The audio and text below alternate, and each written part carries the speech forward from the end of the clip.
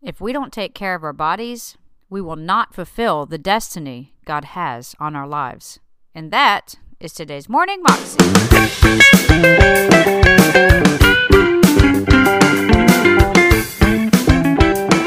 Welcome to the Morning Moxie Show. I am your host, Alicia Sharp. Today on the show, we have Testimony Thursday, and Pastor Robert Morris is actually joining us as he was on a show, Life Today, with James and Betty Robison, and they are talking about when Pastor Robert had a major health concern and just about died and had to be rushed to a hospital in Australia. But God moved in and really, thankfully he was healed and he was taken care of, and now he's alive to tell about it. Here's the story. So here I was dealing with a very busy schedule, taking too much, kind of like I teach a lot on finances, but a lot like not budgeting our money and overspending. Well, I was overspending in my schedule, my time, and my energy. So my body was in debt.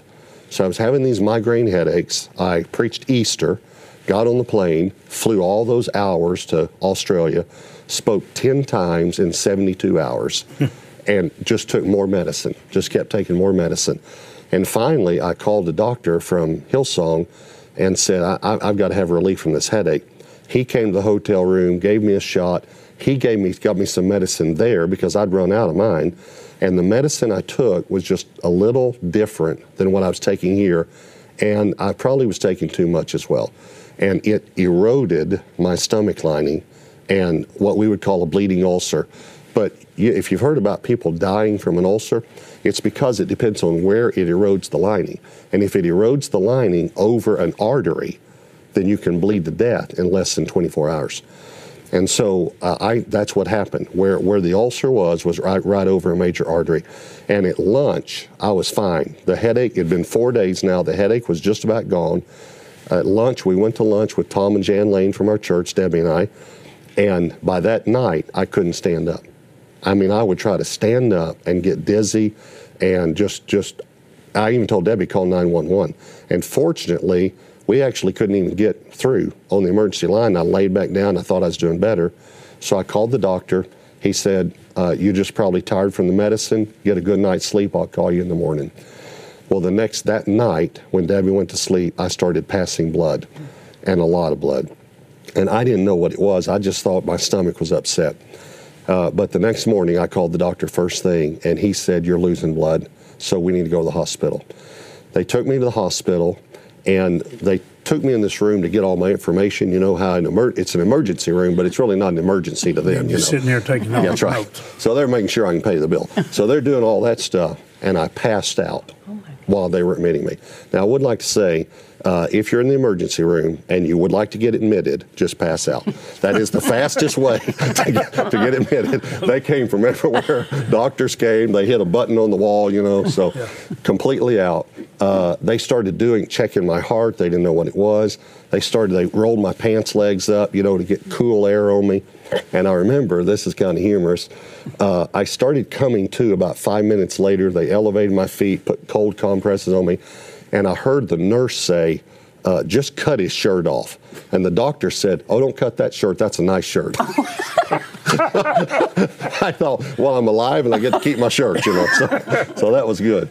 Well, what they found out was, though, in less than 12 hours, I had lost a third of my blood. Wow. You're supposed to have 12 pints, and I had 8 pints of blood, and it was going down. So they had to go in immediately. I had to stop the bleeding. They did that. They had to keep me in the hospital 2 days. And then I had to wait another 2 days before I could fly back. I was trying to get an earlier flight back, and the doctor said if I'd gotten on the plane with my bleeding like that, they would have carried me off. So it was my wake-up call, to understand I have to slow down. And so the Lord really, really used that in my life. And then I can tell you, I shared with you about how the Lord spoke to me when I got out of the hospital. Do you want me to share that as well?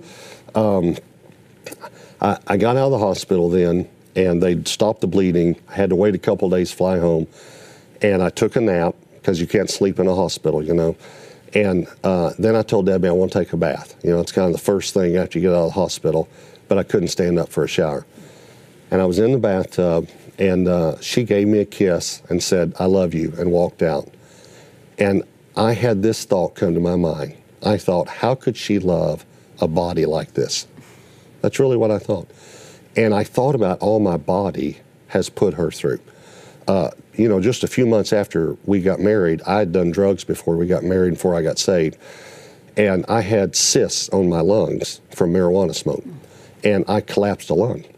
And so we're newlyweds, and they're taking me in an ambulance to the hospital, and they did emergency surgery with Debbie in the room. Finally, she left the room. They cut me open with her in the room. And then I've been in the emergency room all these times. I've had freak accidents. And I started thinking about how could she love a body like this, because I don't love this body. And then without even thinking, my next thought was, I hate this body. I hate it. All the things it's put me through. And then I started thinking about when we have a stronghold, a wrong process of thinking, Satan takes advantage of it. If you remember, the demoniac in Mark chapter 5 was cutting himself with stones. We hear about people self-mutilating because the enemy builds on that stronghold. Well, I took illegal drugs before I was a Christian, a lot of illegal drugs. But then I got revelation on something I never knew about. Scripture says that he who commits sexual immorality sins against his own body. And I was very immoral before I came to the Lord also, and even struggled after I came to the Lord in that area. And the Lord put that in reference that he who commits sexual immorality tries to destroy his own body, sins against his own body, because sin destroys us. And what I realized was, because I didn't like my body growing up, I was very skinny. I thought a man should be strong and big. And I was very skinny, so I was very embarrassed in PE class and all that. I remember I had an accident when I was about 3 years old on a tricycle, fell down a ravine, cut my bottom lip. I've had 2 surgeries on it. It has scar tissue in it. I remember when I went to school, the band teacher said to me, "Oh, you'd be good to play the trombone because you have big lips." I wanted to say, "Well, you probably have good balance because you have big feet." It's not a compliment, But, I thought I looked goofy. Now I realize I think a lot of people feel the way I felt. I think a lot of people don't like their body. Maybe they wouldn't say they hate their body, but don't like it, want to change something. Well, especially women. Yeah. I know. Feel very embarrassed, feel compared to other women. Yeah. You do. Yeah, I think so. And there's so much out there you feel like you're rivaling with, that you're competing with. Yeah. And it's especially hard on women. Yeah. And I think it can be exasperating and exhausting and damaging. Yeah, and I think that what the enemy does then is he jumps on top of that, and we don't take care of our bodies, which we are body, soul, spirit. We are triune beings. So we can take care of our soul, and we can take care of our spirit. But if we don't take care of our bodies, we will not fulfill the destiny God has on our lives. That was Pastor Robert Morris on the show Life Today, and you can find that clip on YouTube if you search under Robert Morris, My Life-Threatening Experience.